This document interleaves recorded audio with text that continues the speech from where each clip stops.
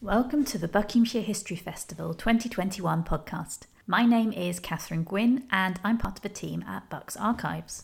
We've asked professional house historian Kathy Soughton to share some of her top tips for house history success. If you've ever wondered about the age of your home or who lived there before you, listen further. Hello everyone. So I've been a professional house historian for the best part of 20 years now. During that time, I've undertaken numerous house histories.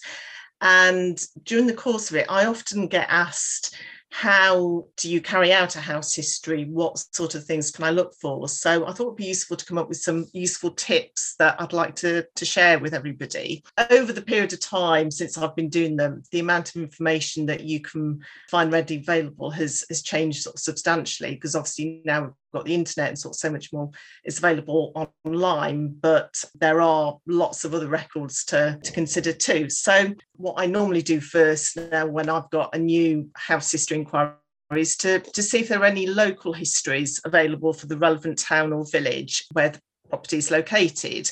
There may be, for instance, some local books in the library or the local archives, and increasingly you can find information online about places. And often, for instance, local history societies have their own websites, and there are quite a number in Buckinghamshire which you can search for.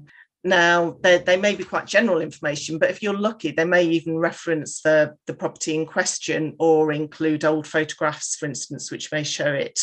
There's also a useful series of books called the Victoria County History Series, which were first compiled in the early 1900s, which provide very detailed information for each English parish. And those for Buckinghamshire, for instance, are at the Buckinghamshire Archives now, but they've also been digitised and are available free of charge on the British History Online site. So I would check those out as a matter of course when I first look at a history to sort of see what information it can give me about the parish in general. My second tip would be to be aware that street names and numbers and house names have sometimes changed over time. So, for instance, you may think you've found the right house listed, say, in the 1911 census, which is the last one that's currently available at the moment, and it has the same number as the house you're interested in researching. But in actual fact, the street may have been renumbered in the mid-20th century. If you just relied on that, then you would be researching the wrong house. Linked in with that, I'd also be cautious about plaques on properties with dates, because quite often it might be the actual date that the house was built, but not necessarily so. It may have just been when it was renovated. And so, for instance, in Vale of Aylesbury area in Buckinghamshire, there's lots of Rothschild estate cottages, and quite a few have got date plaques, but they don't necessarily relate to when the house was built. It may have just been when the Rothschilds renovated them. Another tip, so whilst more and more records relating to house histories are being digitised, such as the 1939 register, which was taken at the outset of World War II, and which lists occupants for every house, and there's also records like census returns and certain valuation records, which are all really useful. You do still need to visit relevant archives to find out more about the property. You can't just rely on online records themselves. And I do think that nothing beats visiting an archive and holding the original records.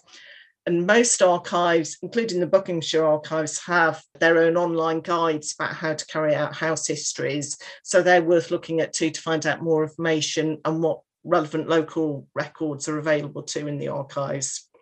It's also important to locate on a map where exactly the property is located, as old maps can be a really useful source of information for house histories. But obviously you need to ensure you've got the right building.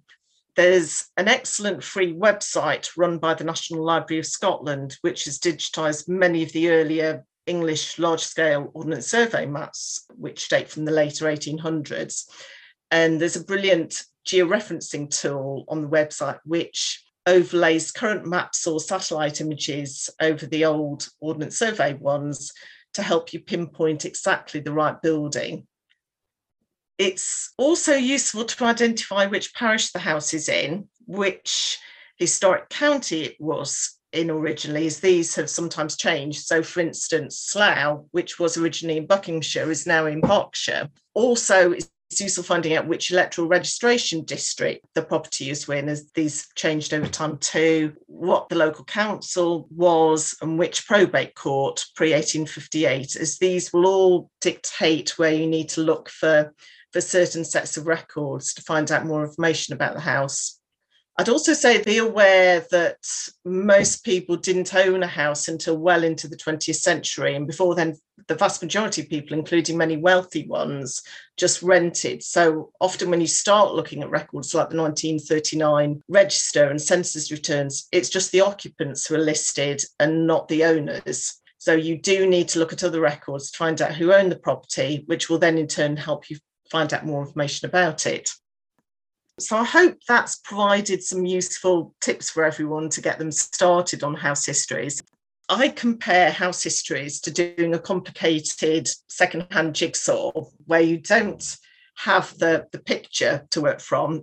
You don't know if you've got all the pieces at the outset. You're almost certainly missing some of them, but you may well have a few rogue ones thrown in for good measure just to confuse you. But generally, providing you've got sort of some of the key pieces, you can complete enough of the jigsaw to get a good sense of its history. You may not be able to find out originally when the house was built or very early information about it if it's really old property, but generally you can find out a reasonable amount and have a lot of fun in the process, sort of digging around, sort of see what you can find out about it. Thank you for listening.